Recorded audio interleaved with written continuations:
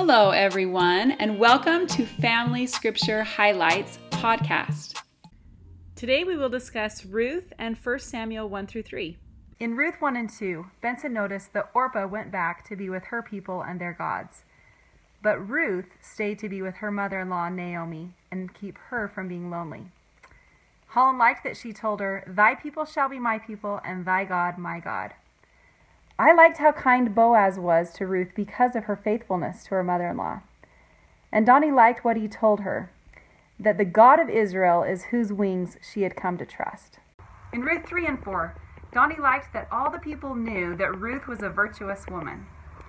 I liked that Boaz asked the nearest kin if he could have permission to marry her.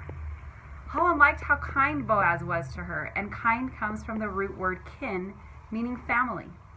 Benson liked that their son became the grandfather to David. In 1 Samuel 1, I liked that Hannah prayed to the Lord for what she most desired. And Donnie loved that it was a child she most desired.